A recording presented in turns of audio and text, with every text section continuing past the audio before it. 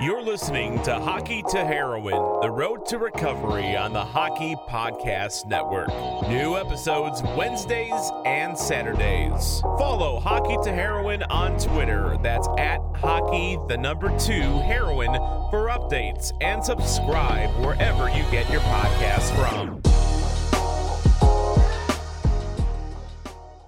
Brady Leavold, like any other Canadian kid, his dream was to play in the National Hockey League.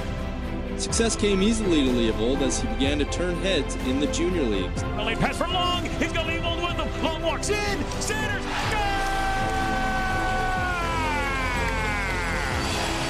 Leavold's a right-hand shot, rotates, and then sends it Long back to Leavold.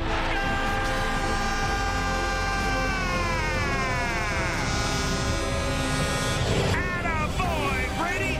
And here we go, right off the bat, a fight ensues. And it's Leavold and Curran. They're both getting in shots. Now Leavold throwing right after right and just connecting like crazy. Once I met heroin, it was just, that became my new passion. What's the reason that young people who are athletes get addicted to heroin? They injure themselves and they're more likely to be prescribed an opioid. And once addicted, many are going to switch over to heroin because it's much more cost effective. And the effects that they produce in the brain are indistinguishable.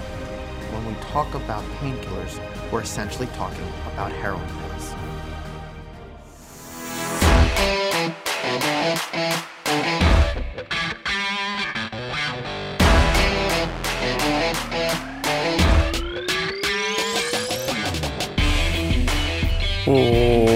Welcome back to another edition of Hockey to Heroin, the road to recovery. Guys, this is episode number 34. This is, of course, Brady Leavold coming at you guys from beautiful Utterson, Ontario. Guys, it's right in the heart of Muskoka, Ontario. Very lucky to be living here, live in the woods, basically, right off a lake, on the ATV and fishing a lot. Really grateful, and I'd be sure to remind myself of this as much as possible.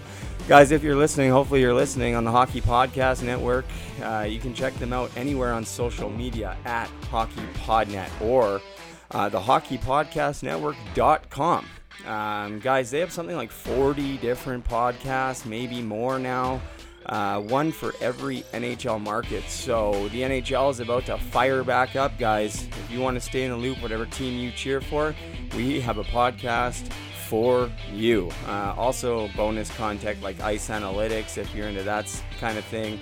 House of Hockey, which is a female's perspective on hockey. It's a great listen. And then, of course, Tales with TR, a hockey podcast. My buddy Terry Ryan's podcast. He, of course, was a first-round draft pick to the Montreal Canadiens, and he's pretty candid about his career not panning out. It's really funny, so definitely give him a listen and check them all out, depending on where you live. Definitely check them out. Reminder, at HockeyPodNet.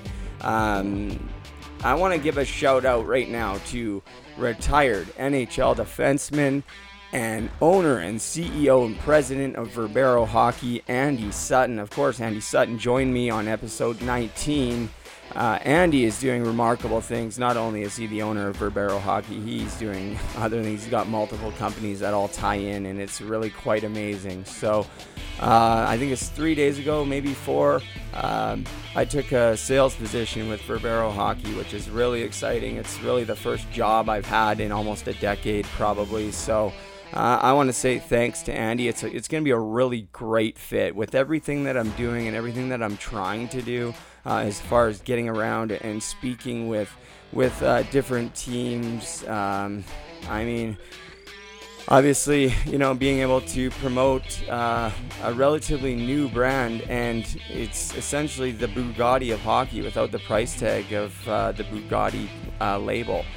Guys, check it out, verbero.com. If anyone has a team, like a beer league team even, or you have a son or daughter minor hockey, maybe you're in charge of ordering their tracksuits, or you have a junior team, you guys need matching, pants, gloves, helmets, you guys want to order some sticks, but not only that, guys, we also have full apparel, so anything from tracksuits, zip-ups, quarter zips, polos, under gear, like Under Armour type stuff, guys. It's unbelievable and fully customizable with your team's logo and colors. It's incredible. So for the team sales, I would really appreciate it if you give me a shot and give Verbero a shot.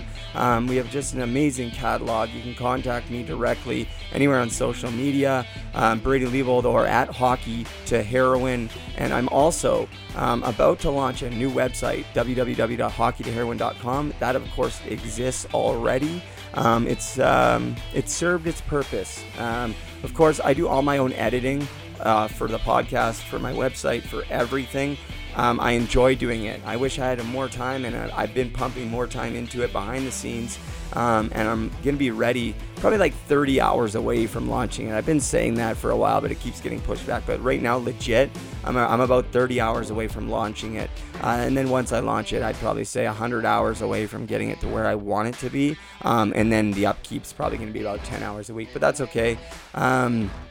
It's looking great, and it's going to be a lot more informative, a lot more resources, a lot of stuff about the Puck Support Foundation, a little bit, of course, about my story, and then, complete bios on all my guests and everything, and then ways to contact me about if you want me to come speak to your team or school or anything like that. So it's great. And things will be a lot more organized once I'm recording in the Matthew Lashinsky Memorial Studio. Right now I'm recording in the makeshift Matthew Lashinsky Memorial Studio, which is the spare bedroom at the Devitt family household. Matthew Lashinsky, guys, is was a 1987 birth year, same as me. He was a second-round draft pick to the Sault Ste. Marie Greyhounds in the OHL, and he died of an overdose in 2017. I didn't know him. I didn't even know of his story. The story is quickly, I've said it lots, but I want to say this just in case there's any first-time listeners. So all of my committed listeners, thank you, and I hope you can appreciate why I need to say this every single podcast. And I'll continue to tell this story. But the extended version here is when I first started Hockey to Heroin, the Road to Recovery, guys, the first episode was recorded in Taylor's mom's Honda CRV with her laptop, with no mic, crappy pair of headphones, and with a built-in mic, and no sense of direction. It was on a whim. And then, the next day I had Jesse Paradise on, owner of Team Issue. The next day I had Kevin Peterson on. Then the following, that was Jesse. Boom, boom, boom, 3 days in a row. And I was just spamming Facebook like crazy.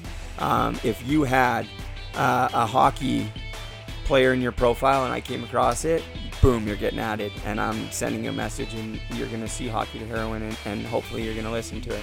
Of course, not everybody did, but a lot of people did. And I got nothing but positive feedback, and it was incredible. And one of those people was Matt Thompson, and he reached out to me, and actually he was on social media for like half a decade. And he had just come back on social media like the same day I launched the podcast, and I added him and sent him, and he's like, man, your story is so much like my friend Matthew Lashinsky, and he passed away. And since then we talk multiple times a day. And I decided to recreate the studio in Matthew Lashinsky's honor, and Matt Thompson's come down. It's halfway built. It's just incredible. And guess what? Matt Thompson's actually the owner of a senior men's team out here in Ontario, the Maxville Mustangs. So guys, Matt's been trying for a while to get me on the ice when the hockey fires back up. And last night I made a decision that, guess what? It's comeback time. I'm going to be playing some hockey this year, senior men's. I've already contacted the local boxing facility. I'm ready to go. Let's go. I'm going to start training within the next couple of days. I've already quit smoking cigarettes. I'm dialing back my cannabis use. I'm actually waiting for some THC drops and CBD drops in the mail so I can just eliminate smoking altogether while getting the effects that I need. And who knows, maybe I'll wean off that too, but I believe that the CBD especially is going to do wonders for me. But that's a conversation for another day. But it's exciting. I'm excited. I feel like a little kid. I get to rock some Verbero gear. and get out there and play the game that I love. And this is the first time that I've actually been looking forward to play hockey since I think 2012 when I made a comeback in the Central Hockey League. So really exciting, guys. I'm trying to coax whoever. I can't tell you right now because I haven't asked his name, but somebody's currently number 25 on the Maxville Mustangs. And I mean, my go-to number was 10 because of Pablo Beret, but I wore 25 in Kelowna because of Darren McCarty. It was the best year of my life, and now Darren McCarty has become one of my best friends. So I told Matt, I was like, whoever it is, tell him I'll buy. I was like, tell him I don't have any money right now, but good things are about to happen. I'll buy the number off him because I want to wear 25, just as a joke, but I was kind of not kidding, so it's kind of funny. But anyways, quickly too, I went to the dentist the other day, got some bad news a little bit. It's going to be a little more complicated to get my teeth fixed, but you know, I really feel in my heart that the WHL should be taking care of this because I lost them playing there and it was kind of their fault. The Medicine Hat Tigers dentist left with 3 minutes to go and I lost my teeth, and they could have put them back in, but because the dentist left early thinking nothing was going to happen, it could never happen, and I braced this for 6 years. They were off for 7 months. The next day I broke another tooth in practice. It was not a good 12 hours. Needless to say, my dad was choked. Single dad, spent an arm and a leg on braces, even though I told him I was going to lose my teeth because I was going to be a hockey player. But again, now I'm here with no teeth for the last 2 years because I lost my partial. And, you know, it's really expensive. But somebody has reached out and has offered to donate $2,000 for my teeth. They want to remain anonymous, and at this time I'm unsure if I'm going to accept the money because I did make a video saying that I wouldn't accept donations. And he knows that, and that's why he wanted to remain anonymous too. And you know, but at the same time, I need to stay authentic and real. So if I end up changing my mind and taking the money, I'll be honest about it. And of course, I'm the type of person that will provide this guy with a receipt from the dentist so he can know where the money went. That's just the recovering drug addict in me, I guess. Because nobody trusted me for the longest time. So now when people trust me with something like that, it's like, you know what? I'm going to go above and beyond just to show him and the world that I am doing the right thing, and I'll continue doing the right thing. Before we get into the episode, I want to give a shout out to one of my new friends, Damian Wint, down there in Fort Belvoir in Virginia. This guy is an Army vet. He's been retired from the Army for about 20 years, or maybe not that long, but 20 years ago he lost a lung in an Army accident, and so I guess on Saturday he was having trouble breathing, and he's an incredible musician. I'm working on a video for him for YouTube. It's taken me longer than I'd hoped, but thank you for your patience, Damien. But you know, he was having trouble breathing, so he called the ambulance, and the first responders came, and as they were carrying him out, they dropped him. Unfortunately, I mean, accidents happen even in those situations with the trained professionals, and now he's left with I can't remember exactly, but his hips are really messed up in his back, something with his sciatica or sciatic nerve. He's in a lot of pain. I believe he had to have surgery, and he's bedridden. But guess what? Today he's being moved to the rehab center, and hopefully he's going to be back on his feet soon. So I'm wishing, and the Hockey to Heroin family is wishing Damian Witt a speedy recovery. And actually, Damian's been playing music from his hospital bed. That's how committed he is.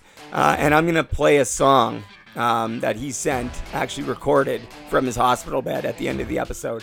So that's pretty cool. So, guys, let's get into episode 34 without further ado. But of course, this episode is proudly brought to you by Team Issue. Limited Team Issue is connecting all walks of life. Team Issue does this by recreating that special feeling of being part of something bigger, a community for all striving towards the same goal. Guys, check it out, teamissue.ca. Use promo code TOEDRAG15 to get 15% off your total purchase. Guys, that was my go-to move. Assistant coach in Kelowna, Ryan Cuthbert, after I scored, I think probably the nicest goal in my WHL career in Kelowna, I toe dragged a guy. I've said this before, by the name of Jordan Benfeld, and went in and just buried a beauty shelf.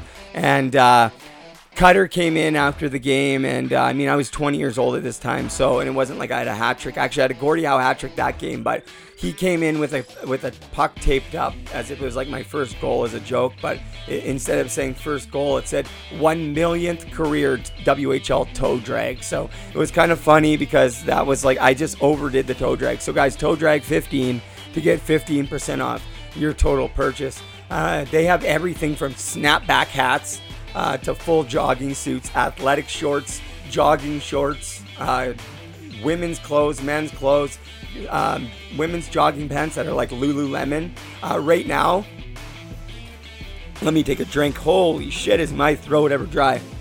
Right now, guys, I'm in a team issued t-shirt that's like man, it's like a Lululemon or Under Armour, like, you know, that dry fit material.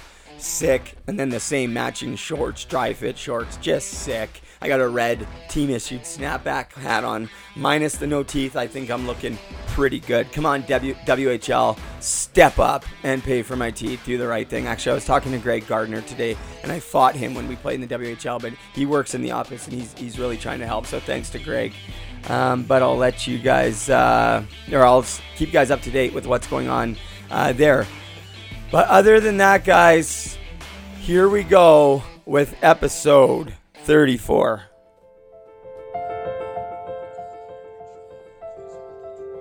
I left home at 16 to pursue my dream, and all I ever wanted was to be an NHL hockey player. I was a rookie on the team because I was a first-year player. There was initiations, there was hazing, there was bullying. So, like, my greatest dream turned into, like, my greatest nightmare. My life started to spin out of control. While I was playing professional hockey, I also became involved in the marijuana business. I was apprehended by the FBI with 103 pounds of high-grade marijuana in the year 2000. I was sentenced to 2 years in prison in the United States of America. So I know if I can deal with that pain, I can deal with any kind of pain that comes my way. There's times when I'm so emotional, I can just be like driving down the street and all of a sudden I just feel like bawling my eyes out. And I don't know why. I decided to reach out for help. When I was told that I had bipolar, it was a tremendous shock to me. I was in denial for a long time.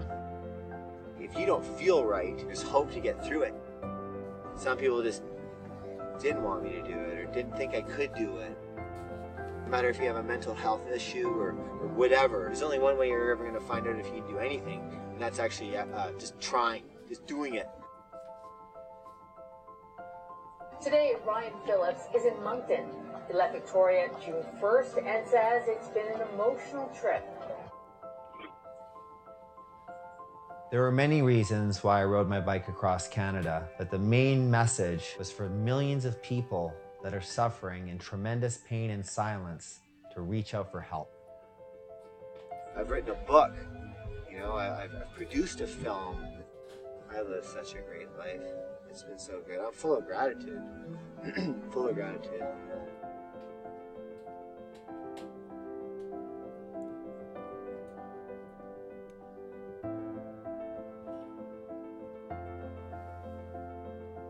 Guys, without further ado, shit, I get teary-eyed just listening to that. Without further ado, from the Okanagan in British Columbia, former North Shore Winter Club Winter Hawk, former Tacoma Rocket, Kelowna Spartan, Regina Pat, Vernon Laker, Olds Grizzly, Wichita Thunder, Nashville Nighthawk, Monroe Moccasin, the Waco Wizards. He also went back to the Wichita Thunder and played for the Topeka Scarecrows and rounded out his career in 99-2000 with the San Angelo Outlaws. But guys, maybe more important than his hockey career, you guys heard it in the intro. This guy's on a path, a journey of redemption, much like myself, and he's doing some incredible thing. So without further ado, originally from North Vancouver, British Columbia, now living in the beautiful Okanagan, BC, Ryan Phillips. Thanks, Ryan. Thank you very much, Brady, for the emotional intro. God, I was almost in tears hearing my own voice. And then I was supposed to see how many suitcases I had in my closet from all the teams I played for. I didn't realize I was on that many teams. Christ. So, thank you very much for the wonderful welcome. And, let's open her up and get real.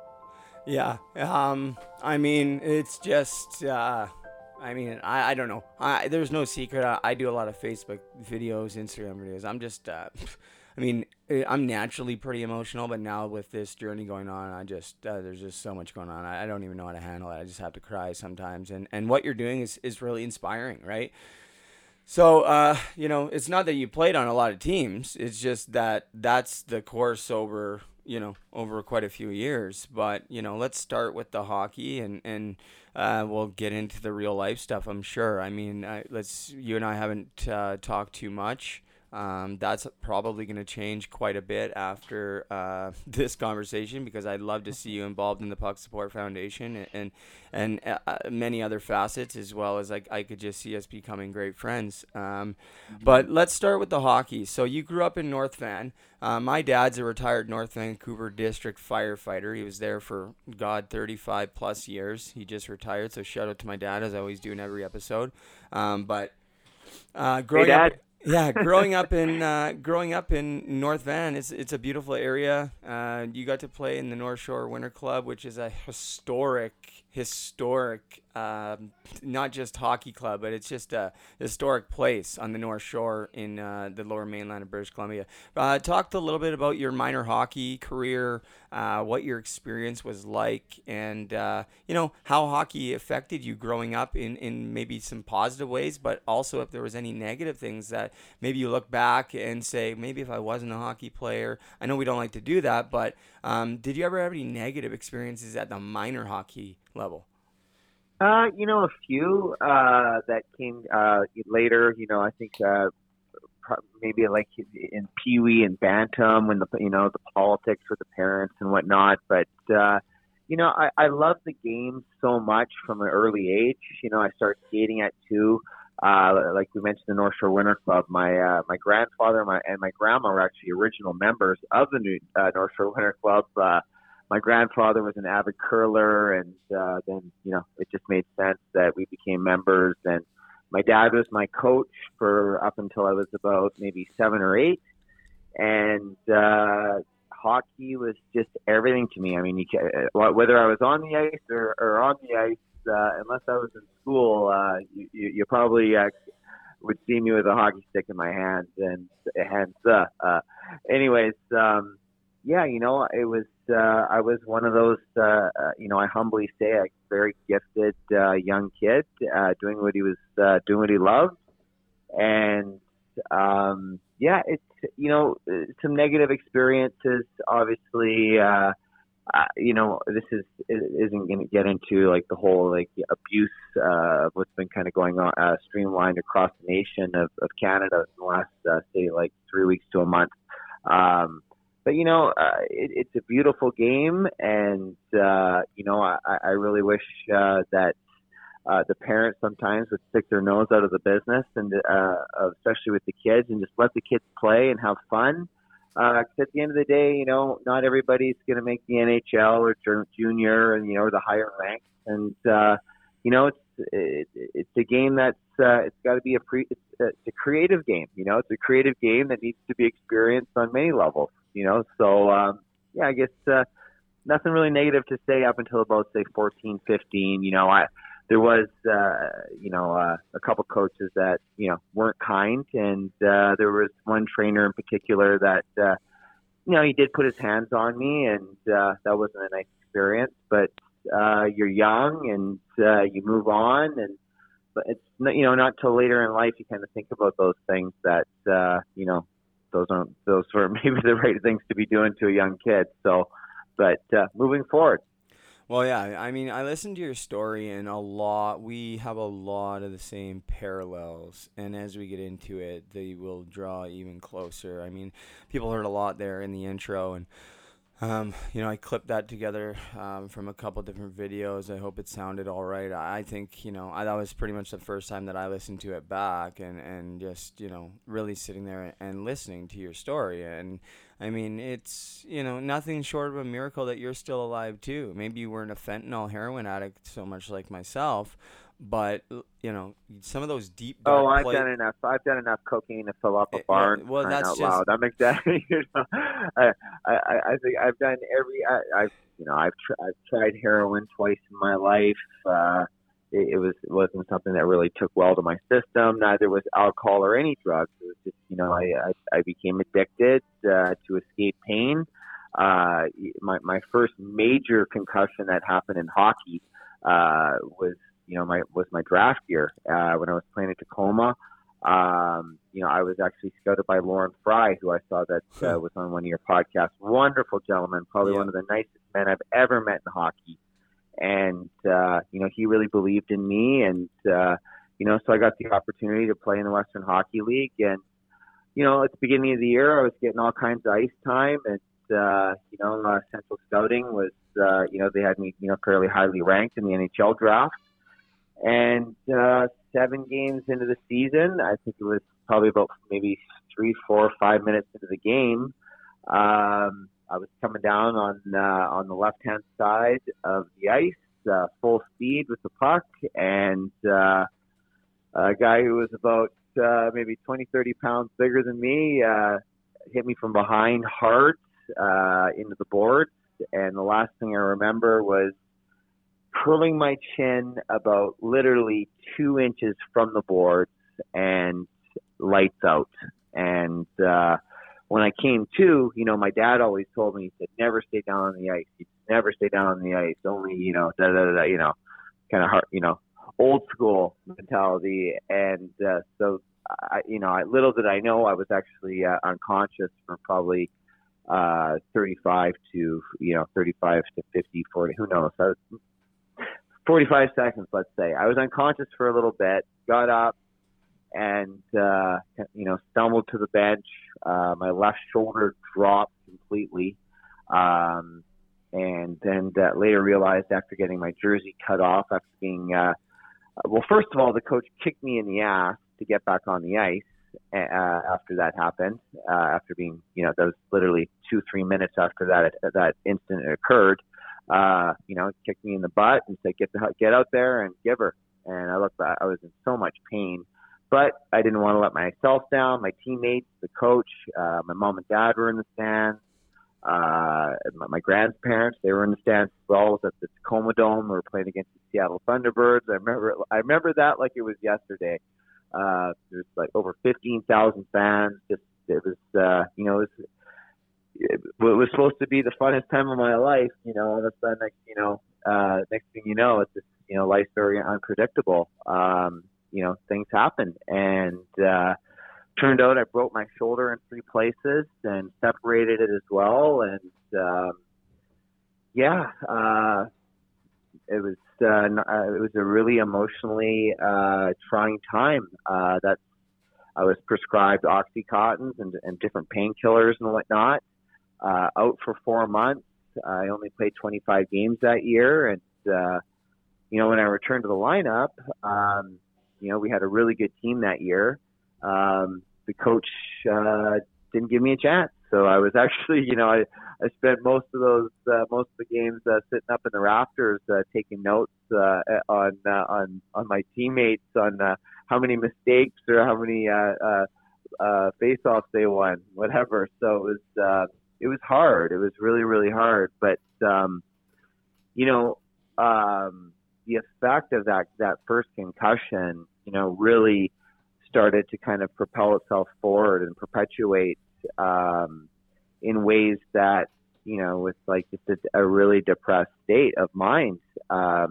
You don't realize it at such a young age, that, the brain it's such an intricate piece of machinery, and if our left brain and our right brain are, those two hemispheres aren't working in a natural state of homeostasis, we get crippled by anxiety and the depression and all kinds of, what they say, or what they call mental illnesses.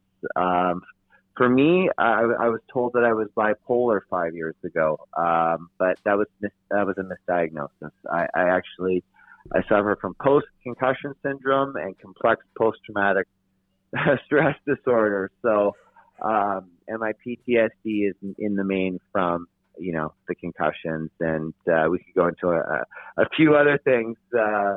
We might go into that. That'll be questions you ask me, but. Yeah, that was my first one, and it wasn't pleasant, but it definitely it took me on a downward spiral where it was I'm not good enough now. There was a lot of grieving of not getting drafted that year, and seeing guys your peers being celebrating at the draft and whatnot, your name not being called. It was a tough pill to swallow, but at the same time. You keep on keeping on, and you go. A lot of pain, man, and that's kind of where the addiction though really started to kick into high gear with with the drinking and the using, and then the very next year I broke my collarbone in half, and same thing. I played only 40 some odd games that year, and that happened after I got traded to Regina. And, midwinter, not a lot to do, but sit in the basement injured with the other injured guys and, pound back whiskey and painkillers. And, I don't know if we were feeling sorry for ourselves or having fun, just fun, fucked up and injured. So anyways. Well, no, I mean, listen, I've been in those same situations, and the sad thing is we are not alone either. There's not a lot of support there. There wasn't back then. There wasn't when I was around, and it doesn't seem like there's a whole lot now, and that's really why myself and some others have really taken the time to create the Puck Support Foundation for instances like that when among other things, like, we will really try to cover all the bases because there's so many different avenues, and it's going to take time to build that program. But I mean, it's a journey, and I'm excited about it. But I mean, that's certainly one facet of it, like, being there to support guys when they're going through that. That's not something absolutely that's the stuff that people don't realize, and I think even the coaches don't realize, because they get one, either they're not that emotionally invested to begin with, or two, they're so busy trying to win, and they're worried about winning because if they don't win, they're going to get fired, that they're stressed out and have their own stresses going on, that they don't even have time to worry about their 23 players or 21 players or whatever it is in their individual needs. And that's why there is need for more of an outside source. And I truly believe that, and I can say that because I lived it and I experienced it, and I think you would tend to agree. Well, absolutely, and that's the thing is, it's, I always say that, allowing the misunderstood to be understood, and how can you talk to someone who didn't leave home at a young age, left all their friends, started at a new school, now they're playing with a bunch of guys that they just met, usually they bond as a family, but as we both know, a lot of teams do get their little cliques and whatnot.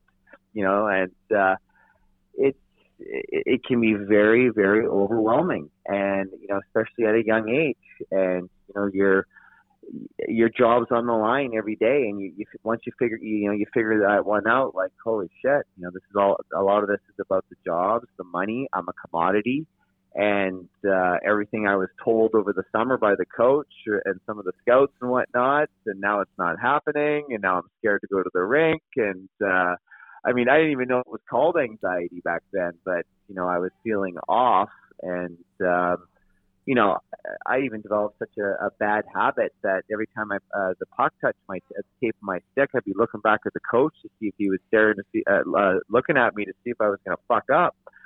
So, you know, it's there's a ripple effect, obviously, that happens with these, you know, traumatizing injuries, not just to the brain, but, you know, to the physical body as well. And, you know, how concussions, you know, how they affect our overall physiology and especially our emotions. You know, there's that, you know, the core mechanism in the brain is the amygdala. And, you know, that's the fight or flight. And when you're on fight, you are in a state usually of panic, anxiety, or fear.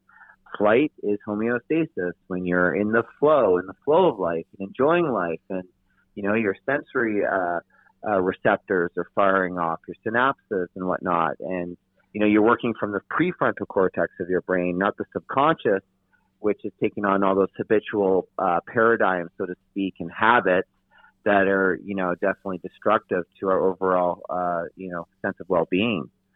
So, yeah, there's a lot that goes to it.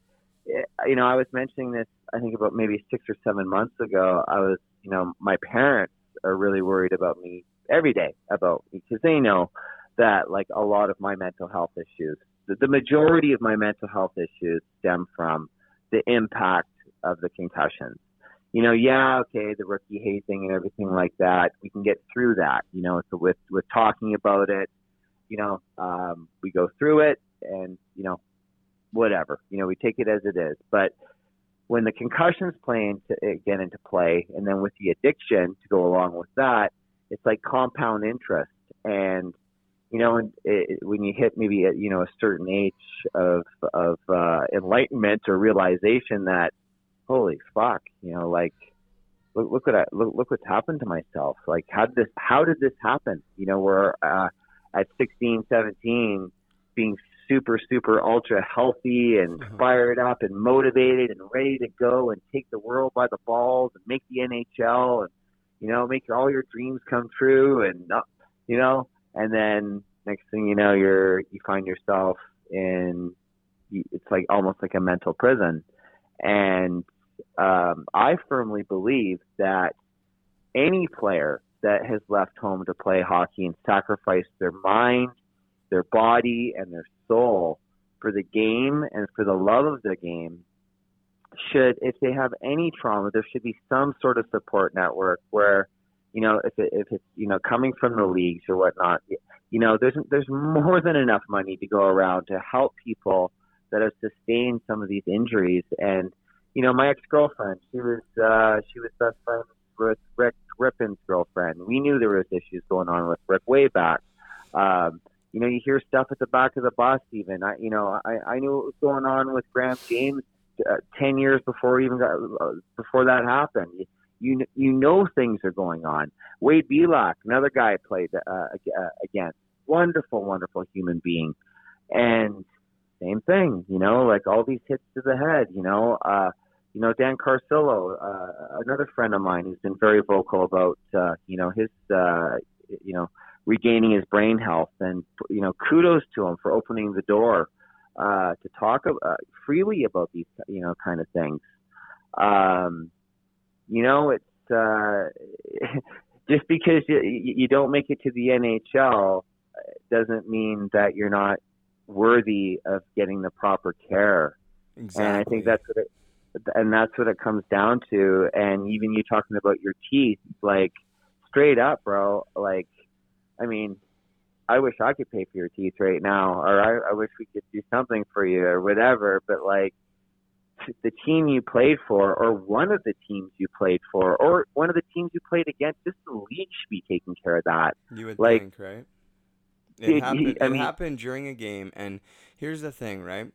It's not just me or whatever, and yeah, did they get me a flipper when it happened? Sure they did, but guess what? That only lasts for a few years, and then I'm gone, and then what? And then what? And the rest of my life, I'm just on my own? That's not fair, for one. And two, I mean, listen, like, not every guy is losing 4 teeth that play in the league. So how much money is it really? Like, for me to get implants, it'd be about $8,000. And you know what? I fought so many times in that league, scored in that league, bled blood, sweat, and tears for my team, fans, it all. Yeah. And where are they now? All I'm asking for is some teeth. That's it. Like, so I can, look presentable and feel good about myself and move on with my life. And I appreciate you saying that. But that's the thing, is like, this guy has offered to send me $2,000, and that's so awesome. Like, that is amazing. Like, I know there's amazing people out there now. Today, I know that. Like, you asked me 6-7 months ago, I would have told you you're crazy. But that's because I was in that. That's my perspective that needed to change. It wasn't that all of a sudden people just started changing. Like, I didn't change, and everyone around me just started being good. No. My perspective changed, and I did the work, and I changed, and that's the only thing that's changed. But yeah, no, it's to me, it's not asking a whole lot, and I don't think so at all. I've been putting the pressure on them for sure lately, and especially today. I really did, and I basically said to them, like, to Greg Gardner, I said, listen, I've been asking you for the last month. Every time I ask you, you're either on vacation or waiting to hear back. I said, I know your hands are maybe a little bit tied. You've done what you can, made phone calls, emails, whatever. I appreciate it. But, I've had good people that are willing to pay for this, and I don't even feel that's right. I feel that you guys should be paying for it, but it's okay. I'm going to figure this out on my own. 100%. And then all of a sudden, I get a message. All of a sudden, I get a message back with a little bit more information, and so it's funny how that works. And I never want to make the WHL look bad because but no, at the same God, time, no. I don't want to know something though. Sorry, I yeah. want you to talk. But Ryan, I have never shared this.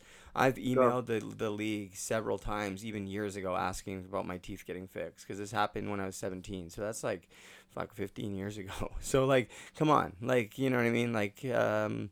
I don't know. My dad paid all that money for braces, and now what? Like, it's, it'd be nice to have my teeth. And absolutely. Regardless if they bought me a flipper 15 years ago, that doesn't help me today. But, did they do what they could back then? Sure. But that's what, now that they have no use for me, now I'm gone. That's it. Anyways, let's move on. The parallels. The parallels just never seem to end. I've been to jail multiple times, but you got caught up in some shit. Like I did. You went to the pen. I started some shit. And so let's backtrack a little bit. So you're 20 years old around. First of all, before you say where are they now. I want to touch on where are some of these players now that we were so close to and that were our brothers that we bled for out there on the ice, and I speak to a lot of these guys on a very regular basis. I'm in BC right now, but I'm still talking to some of my best buddies from way back 25 years ago that are in Saskatchewan or Alberta or whatever, and why is it that every single one of these guys, every one of them, there's not one guy that I've talked to that actually is okay right now. No, it's almost everyone. I'm on antidepressants. I'm drinking too much. I have an alcohol problem, and then they reach out to me saying, "Philly, how you do this? You're such an inspiration."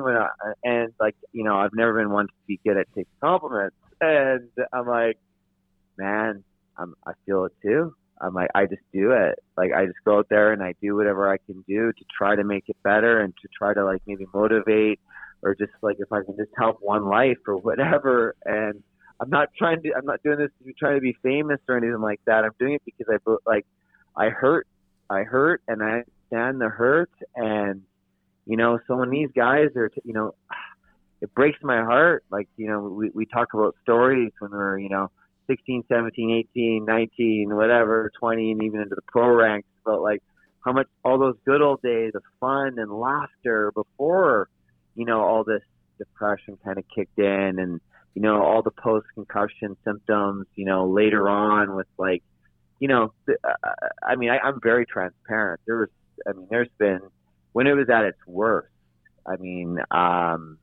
I would be under my covers sometimes for 2-3 days at a time. I couldn't get out of bed, even take a leak. You know what I mean? It was, and I'm sure you probably you felt that one too. It's I don't think people understand how hard it is once your brain has been injured in a certain way, and then to be kind of like put over to the wayside, like, okay, well, we're not going to take care of you. So you're now that your hockey career is done, you're done. You're done with us now. Okay, now just go lead a regular life. Now just go be normal now, because we both know the hockey culture isn't totally a normal life. You know, we glamorize it, we see it from the outside, but on the inner corridors, you know, yeah, wicked friendships and stuff like that. And I'm not going to attack any coaches or names about all the bullshit that's been going on these days, but you know, really, making the transition from hockey into real life. Well, we're going to talk about what I did in a few minutes, but you know, for most guys, is a hell of a duty to perform in its own right. And props to all the guys that have actually, you know, come out, especially out of the minor pro ranks. You know, coming out of the NHL, you usually have a few bucks, so you're good. You can start something, start a business or whatever, and you're okay. But, you know, for the guys that didn't make the millions of dollars, and, you know, a lot of those guys are really, really suffering right now. And it's very sad, because a lot of lives are being lost, too, due to addiction and suicides and all that kind of stuff. It's crazy. I mean, I feel like I've lost half my friends. Me too. I've seen enough. I feel like And I know I can feel it over the phone. I can feel your empathy, and that's the thing too. It's like, why do I ask myself, and I'm not trying to feel like unique or anything, but like, why do I feel everything on such a deep emotional level? And you know, like I was a goal scorer finesse hockey player when they gave me the chance, but at the same time, I'm a pretty big kid that could go out there and kick some ass and put a guy through the board. You know, like, I don't know, it's hard to make sense of all this, because really, if you look at it, it's kind of primal. Like, it's almost like Gladiator 2,000 years ago, you know? Throw 5, 10, 12 guys on the ice there, let them go to war. And, I mean, look at Paul Kariya. Paul Kariya was a really good friend of mine growing up. He was one of my favorite players, man. Me too. Wow. Probably one of the most talented guys I ever played with and against. Paul, we played lacrosse together. I was like a huge Paul Kariya fan. I was like Paul, Pavel, Theo, and Darren McCarty were like my favorite players, probably. But Paul Kariya and Bure were like, yeah, like I wore number 9 and 10 in minor hockey because of them. Right? So Paul Kariya and Pavel Bure are two players that in today's game would absolutely go out there and tear it up still. Those, just their speed, their creativity was just like unbelievable. But Paul, you know, after it looked like attempted murder to me. You know, I think everybody who knows hockey is pretty in tune with the two hits. One was Scott Stevens, and the other one was Gary Suter. I mean, that was like attempted murder, for Christ's sake. Oh yeah, and Suter was brutal. You know, that was terrible. I remember that. I was so pissed, man. I wanted to. I instantly hated the United States more just based on that, like United States hockey, I should say. I was so angry. I was so mad, bro. That was the era because Bure had left Vancouver, so I was boycotting the Canucks, and I was all about Paul Kariya and the Anaheim Ducks, and I was choked. I wanted to like murder Suter. You don't even know, bro. Well, talking to Paul, you know, after that, and I think he even said in a few interviews, after that one, you know, Game 7, I think it was Game 6 or Game 7 against the Devils. I think it was Game 6 forcing Game 7. But when Stevens hit him, and I mean, I hate to get too graphic about it, but you know, snot bubbles were coming out of his nose. He was unconscious for over a minute for sure. You know, and then he came to life. Came back and he put one top shelf over Berder's shoulder there and won in overtime. He doesn't even remember scoring that goal. He doesn't remember scoring that goal. And there's a few years of his life where he actually doesn't even really remember like a lot of his life at all. He hasn't been on the ice since his retirement in 2010 or 11, I think. And, you know, he lives in Orange County, he does paddleboarding, tries to connect to the energy of the ocean to try to keep his mind calm, because Paul Kariya a specimen who was academically gifted and unbelievably gifted athletically. Obviously, it suffered from depression and and anxiety and all this, the panic attacks, everything that goes with, getting that computer that we have in between our 2 ears damaged. And sometimes I surprise myself that I can intellectually have a conversation with you, because it's really easy to like actually feel good when I'm talking to a like-minded person. But like when I'm alone sometimes in my thoughts and I'm not able to speak about these kind of things with people that don't understand, it's tough, because a lot of these guys, man, as you know, they don't have a voice. And, I would love to have that, that opportunity to be able to create a platform for all these guys that have suffered from these same sort of, injuries and maladies and whatnot, and addiction. It just because they're an addict doesn't mean they're a bad person. That's what led them into their addictive behaviors? There's always an underlying issue why somebody gets into, using something that's going to damage their system in some way, whether it's drugs, alcohol, or, anything else that's, going to, poison the mind. But, it runs deep, man. It's no joke. And it's tough to relate to, I hate to say that word, normal people, people that didn't play hockey or, or a high impact sport. It's hard to relate because, it's just hard to relate. I guess that's why we're having this discussion, right? We're trying to make sense of it, and even to ourselves sometimes. It's really, sometimes it's hard for me to actually make sense of everything that's happened, because it's like, holy shit, life moves quick, and that happened that long ago, and now I'm feeling like this now. These are supposed to be like some of the most joyful years of my life, and I'm reliving like past shit that I just like, I've been in and out of AA for 15 years. I've been sober for a couple years now. I've had 5 years sobriety under my belt and all that kind of stuff. But you know what? It hasn't helped with being sober. Hasn't helped with my concussion. Hasn't helped with the intrusive thoughts. I have that never give up mentality, that I will, that's absolutely, I know why people take their lives. I definitely know that. But, as far as, just to keep moving forward and doing good, I still go to the gym every day. But moving forward is very hard for me, because I still haven't been able to really, truly, truly, truly let go, because I can't get into that flow state because my brain has been fucking damaged. That's the real deal. I've written a book. Yeah, like I said, I've written a book. I've produced films. I've done this. I've done a couple TED Talks. I've done this. And everyone should be like, oh my God, you're doing all these amazing things. That must feel awesome. But you know what?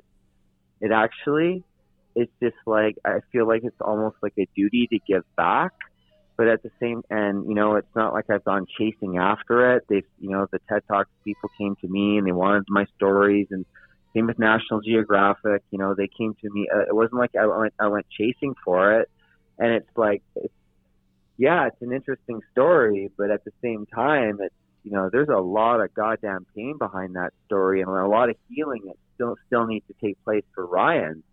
And that's why even just being talking to you and being on this podcast, I never shy away from anything that's gonna hopefully hit somebody's heartstrings, and if they're suffering in silence, to reach out for help. There is resources, and and people like you, be so proud of yourself for what you're doing. And I love Darren McCarty too. He's one of my favorites of all time. Maybe I can meet him one day through you. Who knows? Yeah, no. DMAC's been great with me. There's no secret. I'm pretty open about it. But you said a lot there. There's a lot, and going back to just, having the never give up mentality that you were talking about. When guys reach out to you and they say, hey, how do you do it? Or, and you're struggling as well, but you're just putting one foot in front of the other, and you're just doing it. And I completely understand. I'm the same way. And I mean, lately, you would know just as well how many people reach out. I mean, I can't imagine how many people reach out to you when you're riding across Canada, which we'll get into as well. But again, I have to remind people as well when they reach out to me, I don't have all the answers, but I'm just trying to, again, do the next right thing. And as long as I don't use drugs, I have a really easy time doing that. That's what feels natural to me, and that's what I've figured out, and I'm lucky.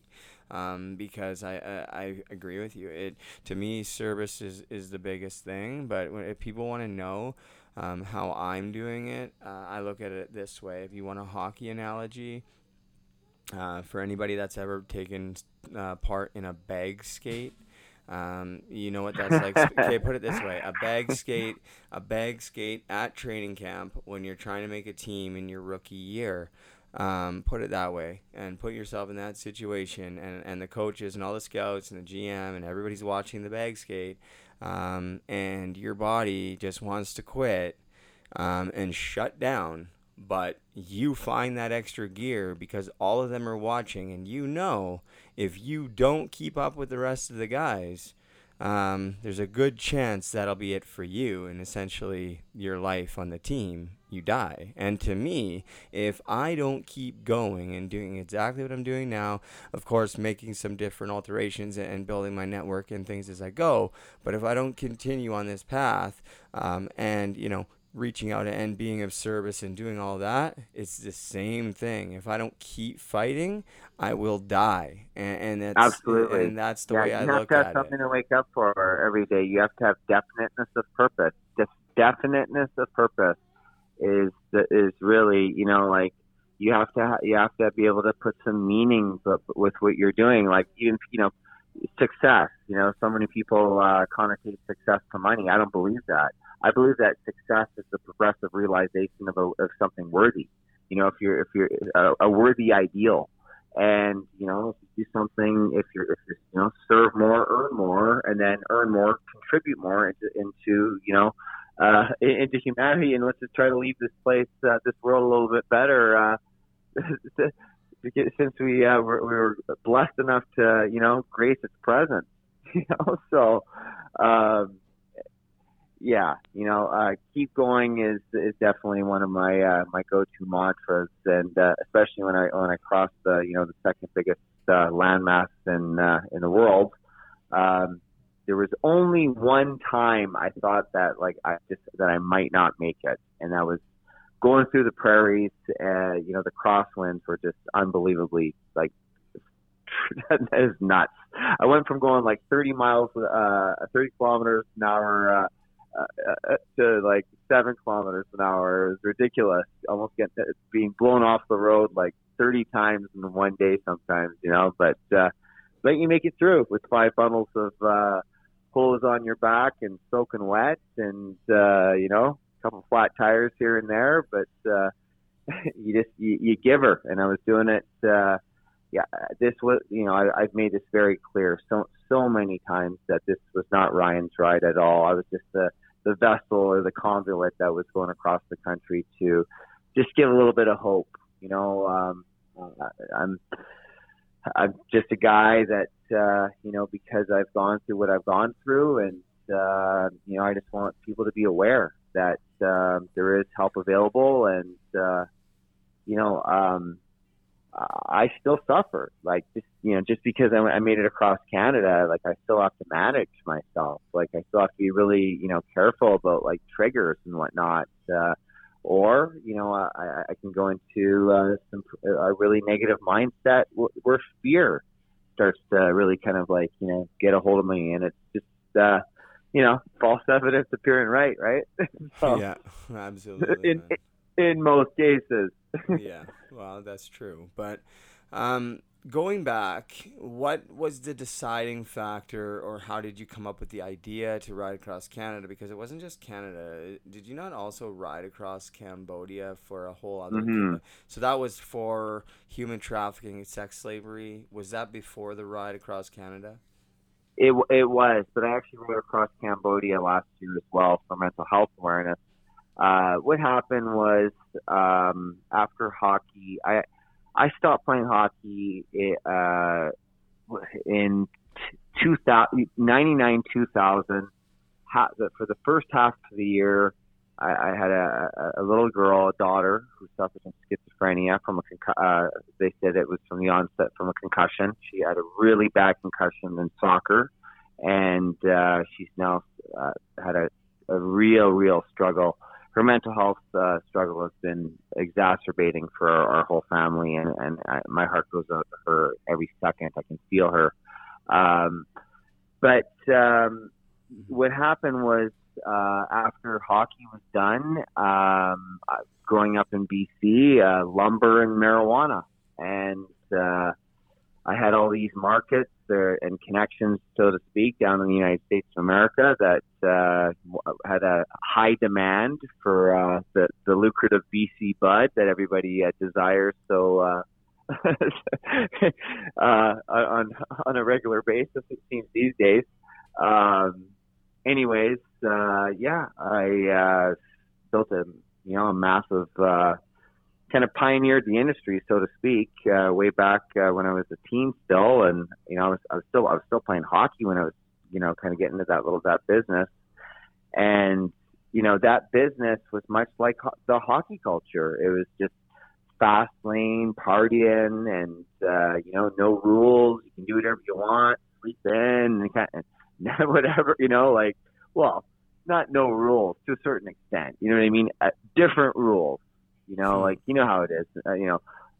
The hockey guys, there's different. It seems like there's different rules for the hockey guys usually than there is, in a town than there is for other people. They get off of things a little easier. But for me, that decision to go into that industry, it started, kind of small, but it got big real quick.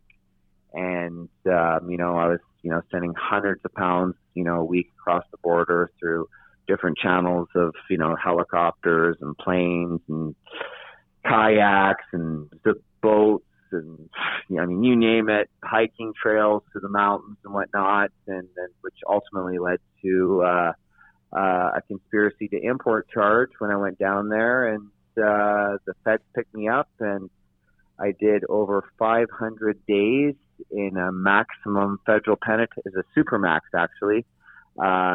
In Seattle, just out SeaTac. It was called SeaTac Federal Penitentiary, and I didn't see the light of day for 500 days. And that, talk about a test on the old mind. One day you're playing in front of thousands of people and making money now, and thinking you're the king of swing, and everything's all good, so you think, and next thing you know, you're locked up in an 8x12, with Mexican mafia and gang Crips and Bloods and white power down the states. And, I think my sense of humor was the only thing that got me through it, to be honest with you. That was, I just kind of had to, but I was younger, I was more mentally resilient at that time, I think. And, not that I'm not mentally strong now. I just think that, when you're younger, you just, you're not thinking of the end game, it's like, okay, oh fuck, I just gotta just get through this, and things are gonna be okay. But I didn't learn my lesson right away. I got out, and I was told I was never going to be allowed back in the United States ever again in my life because of international drug smuggling. I got out of that business. I kept doing it for a few years afterwards, and we did over $90 million our best year, and that money is all gone now. It was illegally made, and it came and went. It was like pretty quick. It was the easiest hard money that I ever made, I think. or that my team made, so to speak. It was such a gong show back then, and I was, tomahawked out of my mind half the time. I was a train wreck. I wasn't thinking straight. But when I got out of that business, I decided that I just really wanted to give back. I was deeply humbled that from a lot. There was threats on my life. Some bad things happened. I lost a lot of friends due to murders and addiction issues as well. And I woke up one day, I had mirrored ceilings in my room, and I was like, I'm done. I couldn't look at myself. I had this big, massive house, and there was a big party there the night before. And I was like, fuck, I can't do this anymore. I'm done. I don't care how much money's in it. People can have my money. They can have all the hooks. I allowed myself to be used. And I literally, at the end of the day, I look back on it now, I think I was doing it just because I wanted to be loved. And, so when I got out of it, I decided that I was going to dedicate the remainder of my life to giving back and being of service to the world in a positive manner. And I really, truly wanted to return to happiness because I hadn't been happy for a lot of years. No amount of money ever made me happy. Buying a new BMW, put a smile on my face for a day. Then I'd look out the window and I'd be like, I'm not a goddamn BMW guy. I'm a pickup guy, for crying out loud. That's not who I am. You know what I mean? And, never thought I was really deserving or good enough even back then. And, what happened was I went on a journey of, really, diving inside, I went, inwards, and I really wanted to know who the hell Ryan was. I was never Ryan, the hockey player. That was just something that I did. Just like mental illness, it doesn't have to define me. I define who the fuck I am. And so do you. And so does everybody else. Or they can, if they want, it's up to them. But, when that all came to a halt, I was filming a documentary over there in Southeast Asia, the land of smiles. And I got asked to do this bike ride to help raise awareness for human trafficking and child sex slavery. The Department of Homeland Security caught word that I was making better decisions with my life and, doing good, trying to do the best I could to be a good human being. And after a 3-week ride across Cambodia and raising some awareness and a lot of money for the cause, the very next day, I got a announcement it actually went to my dad, and then my dad called me with the actual message that I got granted a full pardon for business and for pleasure back down in the United States of America, the first pardon of its kind. So, wow. So the impossible became possible because I really believed it would happen, and I'm a huge believer in karma, that what goes around comes around. What you put out in the universe, you get back. And, I'm not trying to get all spiritual on everybody's consciousness here, but, I do believe that we're spiritual beings having a human experience here on this earth, and that we can literally, take our thoughts, our feelings, and our emotions, and if we can paint that picture in our mind, we can really, we can see it in our physical reality. We can hold it in our hands even. So thoughts do become things. And I thought so much and I believed so much, and it happened. And blessed even after that to do a TED Talk on my experience that can be viewed on YouTube. So did that, and TED Talk's #1. Very cool. And I'm a firm believer in that too. Karma for one, and the law of attraction. If you whatever you put out, you're gonna get back. And if you really want something, if you ask the universe for it and just continue to do the right things, and things manifest. If you keep presenting it to yourself and asking for it, and you guys listening may think I'm crazy, but I don't need people to tell me that that's okay, or that that's even real, because I know for myself it is true, and you obviously know it too. So it's, and millions of other people. So it's cool. I get it. A lot of people just shut it down because they're scared, or they don't understand it, and they haven't. But if they just stick around, they open their mind a little bit, and they just wait for that experience to happen. It's really amazing, isn't it? And it's but I mean, I wanted to mention too that how important it was for you to get that pardon, because it was your daughter was the reason why you wanted that pardon. And so, being told that you would never be able to visit her down in the States, obviously was crushing. So that was a huge burden lifted. That must have felt amazing.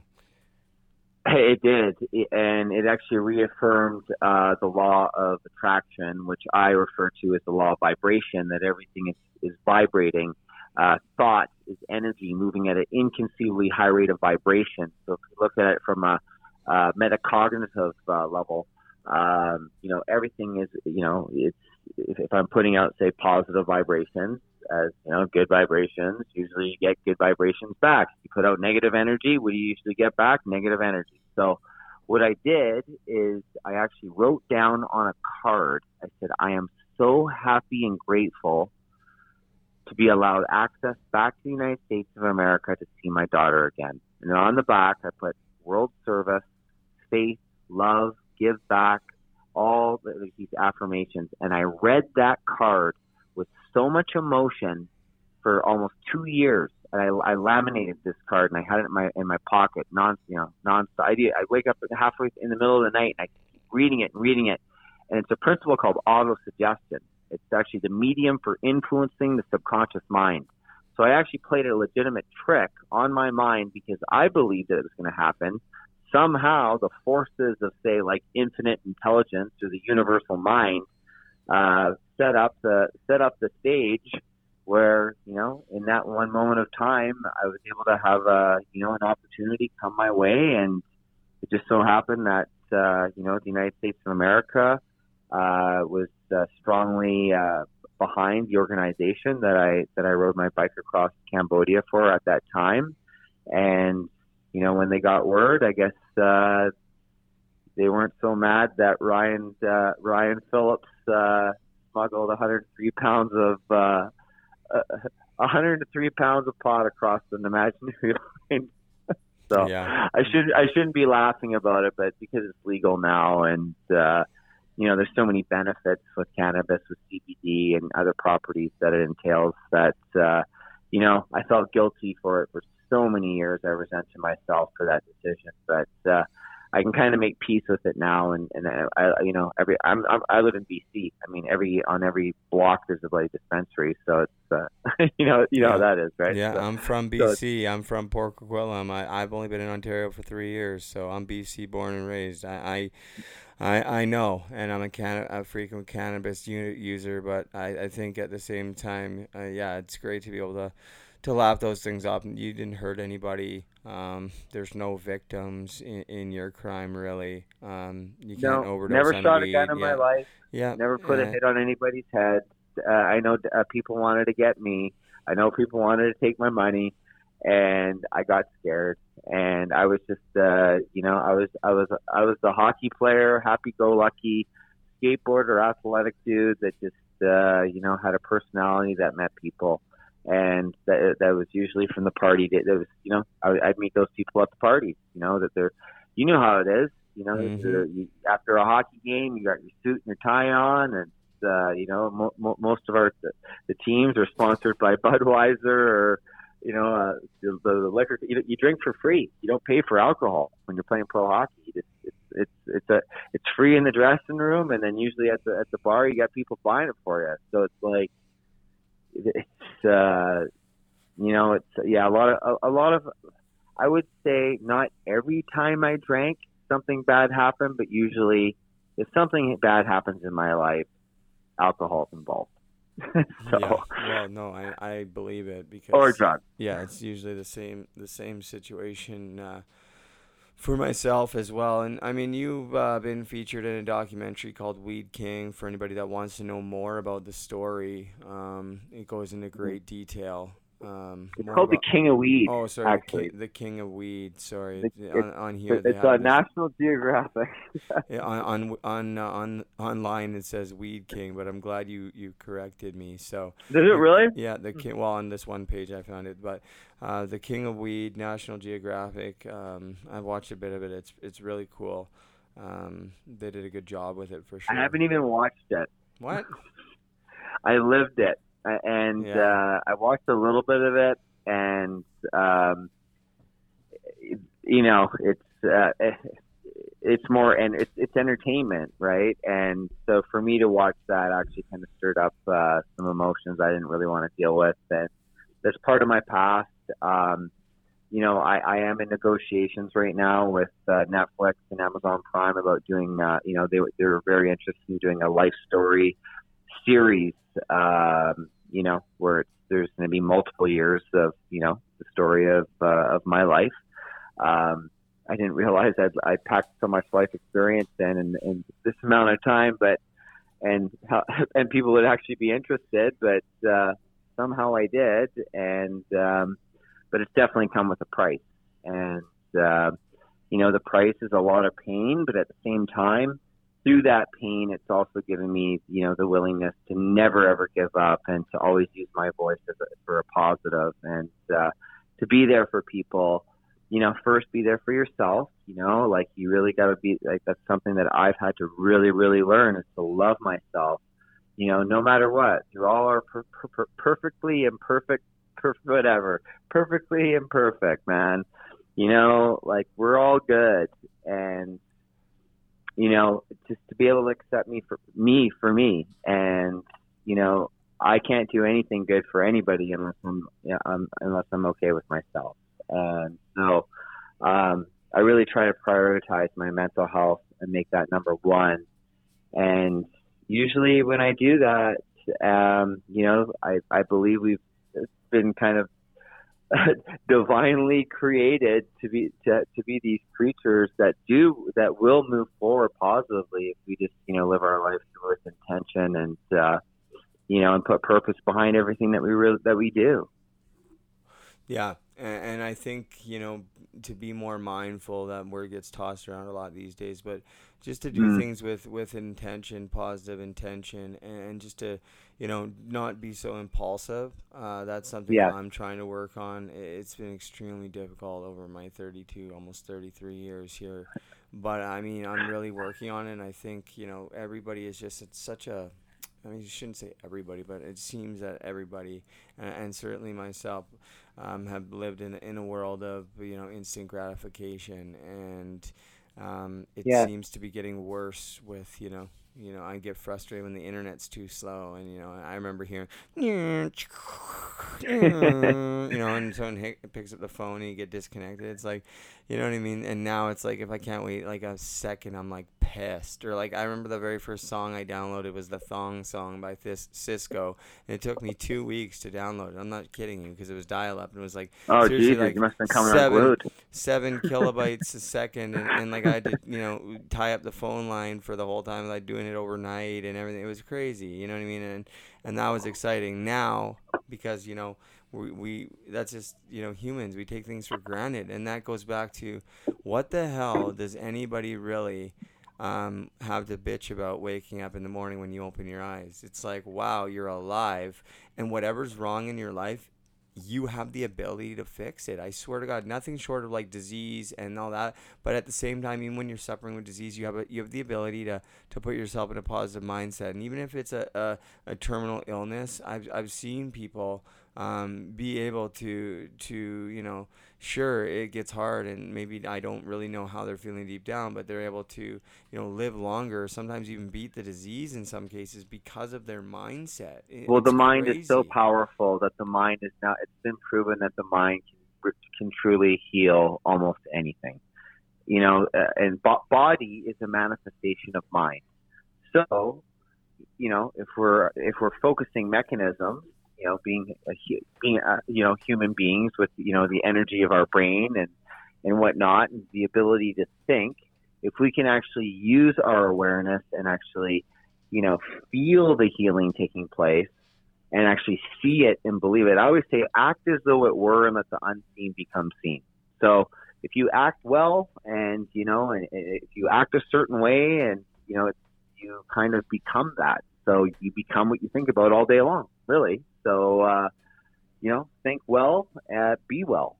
But at the same time too, even with trauma and a lot of the concussion stuff, and I speak to a lot of experts, sometimes I say for me, it's all the time, is that you got to feel it to heal it, and, never in my life did I ever think that I would have to go through this. And I don't want to victimize myself, because I know that there's thousands upon thousands of people just like you and I, and God, do I have empathy for every single one of them and their families, because I know my family's been really, really, I'm sure your family as well. They've seen the battle that you've, had to, that we still overcome. I mean, life is a challenge, it's a series of challenges, and it's, at the end of the day, aren't we just trying to get through this life just kind of unscathed to the best of our abilities, and through the difficulties and the challenges, have some goddamn joy? Like, really, I want joy for everybody. I want I want everybody to be happy. If everybody's happy, I'm happy. Yeah, you know what I mean? Way. Me and you are very much alike, and I'm also a Leo. I know your birthday's in August the 6th. It's actually July 8th. Oh, it's a good one. What? Nice try. July 8th. Why is it on online? See, they don't have anything right. On Elite Prospects, it says your date of birth is August 8th, 1975. Oh, really? Yeah. Well, you know what? I was off social media for 2 years complete, and and when I was going across Canada, my camera guy, he actually set up my Facebook page, and so I think he even put that I lived in Toronto at one point, and they have North Vancouver as your place of birth.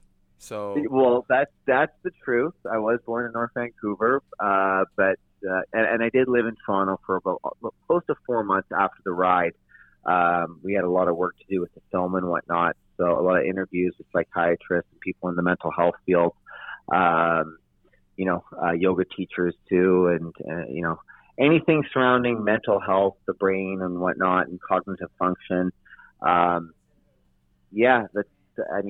ride was only one aspect of the film that's going to be coming out that is, which I'm kind of happy about, because there's, I humbly say, a little bit of inspiration with the guy going across the country, but the real specialized knowledge comes through a lot of the professionals that were interviewed along the way, and stories too, similar stories. And Christ, it hasn't been distributed yet. We might have to get yours in there. Well, yeah. I mean, with a big smile, and then with some of the money that we make for the film, we'll get you a whole new set of teeth. Well, and I'll get some too, because I need at least 2 or 3. Someone had a good idea. Someone had a good idea today. Said I should make a video and send it out to a bunch of new dentists as good promo, and then I'll mention it on the podcast and going forward, the puck support and everything, and just it might be a good thing for them to do, and it's not a terrible idea. I think it might work. But again, I really think that the WHL should step up and do it. But before I let you go, I mean, I'm probably gonna have you. I'll probably have you on again. Down the road. Yeah, I don't think we covered that much. No, no. I mean, we'll definitely. There's a lot to cover, buddy. We'll have to definitely do it again for sure. But not ready to quite wrap it up yet. But I wanted to talk. I just wanted to get your opinion for anybody that's listening. Because they hear what my thoughts are, and it's good to get other people's thoughts as well, and hearing your opinion and giving your input. So for people that are listening, what was the experience like for you when you first reached out and you realized that you needed help, and when you were diagnosed, or that moment It could be scary. Were you scared? And how far into the experience were you like, you know what, this was the right decision, and I'm so grateful that I did this? In 2006, 2007, I started feeling a little off, and I'd had some short-term sobriety that I was like, I should be feeling better than this. Like I'm sober now. I'm not drinking. I'm not doing drugs. I'm going to meetings. I got a sponsor who unfortunately committed suicide. And I'm trying to do these steps. Like I feel okay, but shouldn't I feel better than this? And then I started thinking about this sounds weird, but I started thinking about my brain all the time. And so I'm sober, but yet my brain doesn't feel right. There's something in there that is not working right. It doesn't feel right.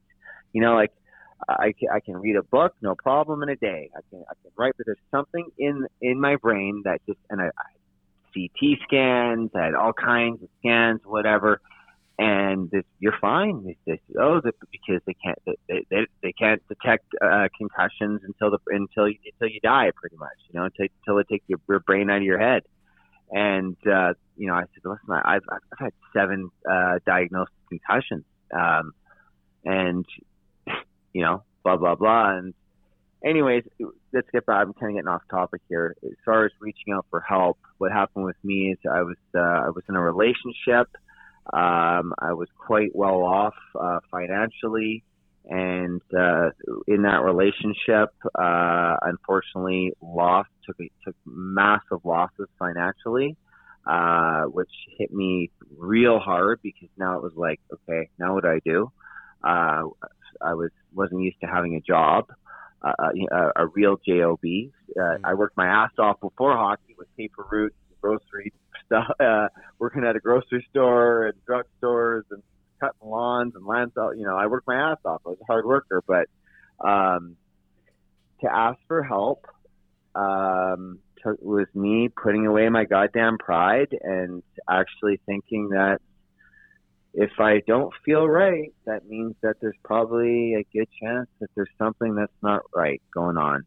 And my dad took me to see a psychiatrist, and I was living in Miami at the time, and I flew home to go see the psychiatrist. And in 15 minutes, he told me that I had bipolar. And I just, 15 minutes, I hadn't even scratched the surface of my story. And, bipolar is closely akin to alcoholism as well. So, then I got more opinions, and you all right? Sorry, yeah. Yeah, getting all that the smoke out of the lungs, eh? It's coming out, man. It's coming out. Boy. Nice. So at the end of the day, this psychiatrist actually ended up getting fired from his job. A lot of negative stuff was said about him, and it was just a real shock. I went in there and I get diagnosed with bipolar. I get a prescription for lithium, and I got tears in my eyes. And my dad's sitting there worried, sick, and I'm like, Dad, I guess I got bipolar, and that's what's wrong with me, and that's why I get anxiety, and that's why I this or whatever, and that's what's wrong. And he's like, you sure about that? I'm like, I guess.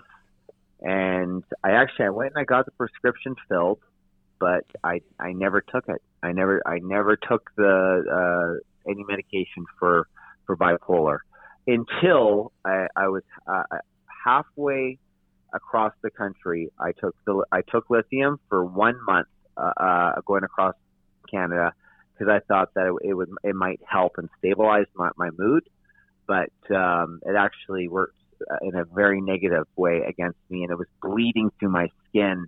The whole, it's a salt that comes from Bulgaria. It's like battery acid, and I actually had to visit 7 hospitals going across the country. It was so bad.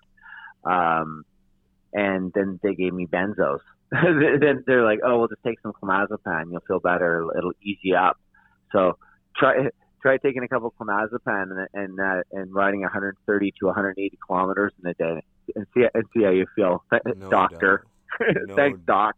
Doubt. You know what I mean? And they're highly addictive. Benzos are terrible. Oh, they're horrible. Terrible. Have you had your run with those too? Oh, buddy, I'm not kidding, man. I was homeless on Hastings for 8 months. There's not a drug I haven't done or injected. I'm not kidding. It's horrible. Oh, wow. I was bad, man. I was bad. Did 2 years in between North Fraser and Fraser, and then I came out to Ontario. Did a year in jail here. I've done like 3 and a bit years in the last 5 years in jail. It's been a rough go, and all. So we have a lot in common, then. So much in common, bro. Like, it's not even funny, and we didn't even all get into it, and I didn't even jump in and let you know how much we have in common. I'm trying not to cut my guests up. My dad's like, you need to stop cutting people up, and I've come a long ways. I listened to a couple of the like my old ones. I was so bad over the last like 50 Like cutting your guests off all the time? Yeah, trying to jump in just because I'm like. That's just your ADD. Don't worry about that. That's right. That's my ADD, right? And now I just got diagnosed with that the other day, so now I can do it. Did you really? Yeah. Oh, yeah, I did. I swear to God. Like, I just. So did they put you on any medication for it? I'm going to go through this shit. Yeah. So it's funny because I was actually going to tell you now that I was sitting there because I meant to bring this up because you were saying how you never took the medication. Well, I was diagnosed bipolar when I was 18. When I was playing with the Swift Current Broncos, and I took Effexor. Actually, I got diagnosed when I was playing with the Express, and I took Effexor for like 3 days. Never took it again. And then when I was like 20, the Kelowna doctor gave it to me. I never took it. Then I went home. My doctor gave it to me. I never took it. Then I got it like 3 more times. Never took it. So I only took it like those 3 days.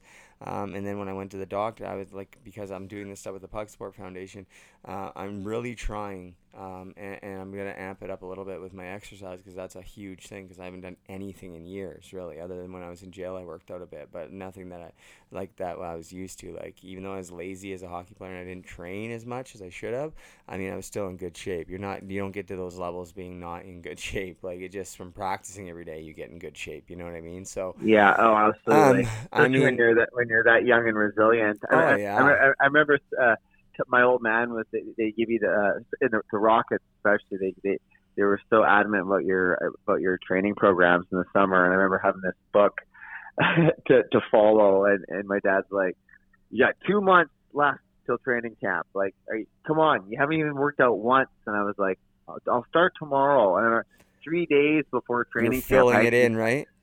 I hadn't even stepped on the ice 3 days before a WHL training camp. And that's most kids' dream is to play in the Western League. I was the same way, man. I was the same way. Me and you were so much like, and you know what? It's not that I didn't want to. It's that my mental health and I was just a disaster. Like, me too. I was partying to priority. Yeah, exactly. Because hockey was my drug for a long, long time. That gave me that escape that I needed. From the sexual abuse that I took place and everything and other things. But then when I found drugs and alcohol, it was like, wow, I don't have to go do any physical activity. I can just take this pill or inject this drug or take this drink and I feel amazing for that few seconds. After a while, it got to be horrible, and it was just doing it to be normal for the last 10 years. It was just crazy. My life was fucking crazy, man. The shit that I've done is fucking crazy, and just like, I mean, you could say the same thing. The shit you've seen in the lifestyle you live, it's just crazy. But you and I both skated out of it, and now I feel the same way as you. I feel like I don't have a choice but to share my story, not for myself, but so that people can learn. Like I said, like you say, I say the same thing. Just one person. If one person, one person, the hell I went through is worth it. That's the way I look at it. So I'm gonna wrap this up. I find it like go ahead. No, please go ahead. Go ahead. I want to listen. I was gonna say I feel like it's almost a call to duty, man. You know, like in order to keep it, you got to give it back. Oh yeah. And you know, for a guy like me and you, you know, for the trials and tribulations that we've gone through and been able to make it through and get to the other side, even if we're not 100% today, it doesn't mean that, like, you know, we can't wake up tomorrow and just make positive reinforcements. And that's, I think, a really strong message to people that are suffering too, is that, you know, we get addicted to a certain pattern of thinking that we actually get addicted to painful thinking. So, you know, the way to change is first making an intention. I need to change the way I think. I need to, like, everything that I'm doing, I call it the rule of opposites. Change everything. If your life is like that shitty and you're suffering that bad, that means you need to change probably almost everything, and start with loving yourself. Yeah, it's a great place to start, because if you don't love yourself, you can't really do anything, right? So, let's have this conversation again soon. And, yeah, buddy.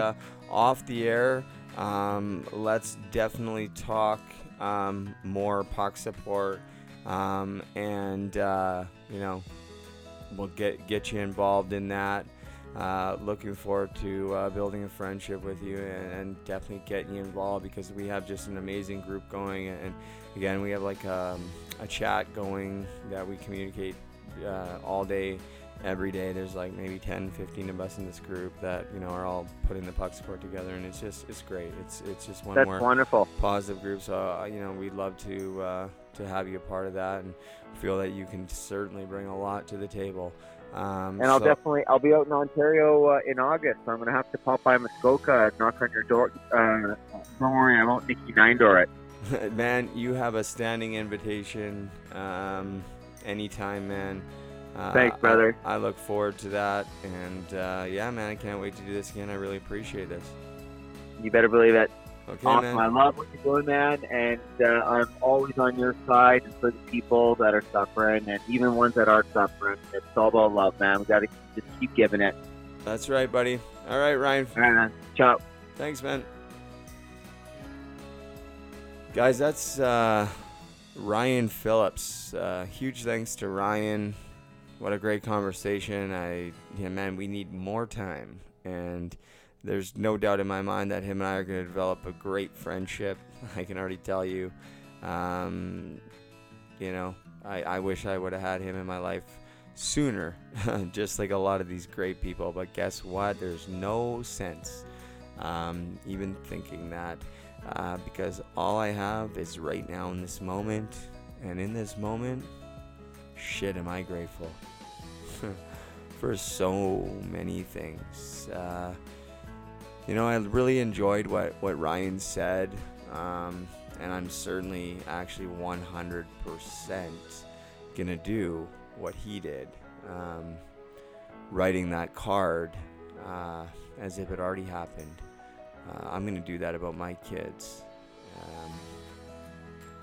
I haven't seen them in half a decade, and I was there and I saw them almost every day till they were 6 and 7. Brooklyn and Brody, I love you guys and I miss you guys, and my life has been miserable without you. I miss you every second of the day. I love you so much.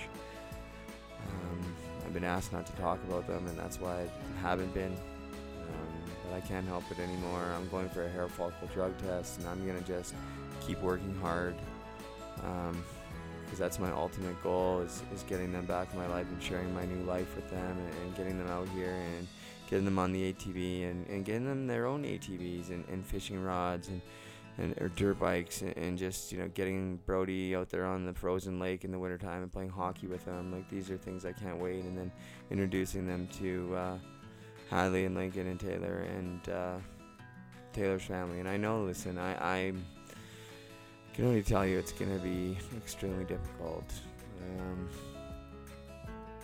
painful for the kids, I know, but I really hope that at least one day they can see that, I don't know, that I was miserable every second that I wasn't with them. I love them so much more than anything in the world. And on top of that, I'd really like to meet my son that I've never met.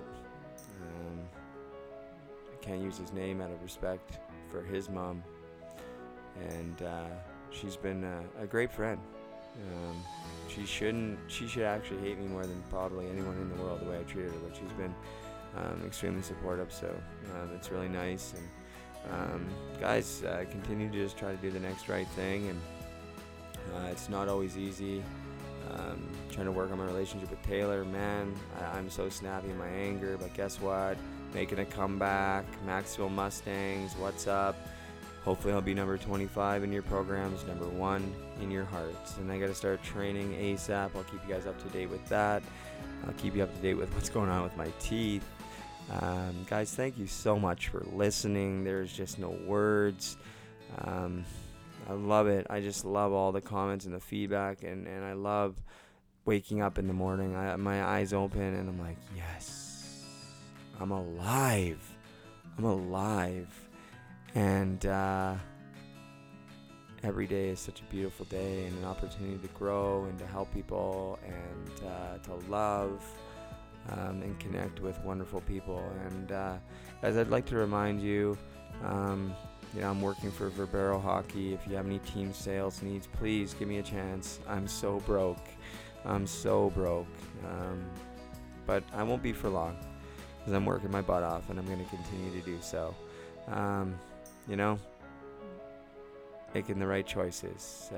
Life is all about choices. I'm going to leave you with two things. First, I'm going to play Damien Wint's Bedside song that he's recorded. Damien has been a great friend over the past few months, and we wish him a speedy recovery. So this is Damien recording from bedside in the hospital in Virginia. Enjoy.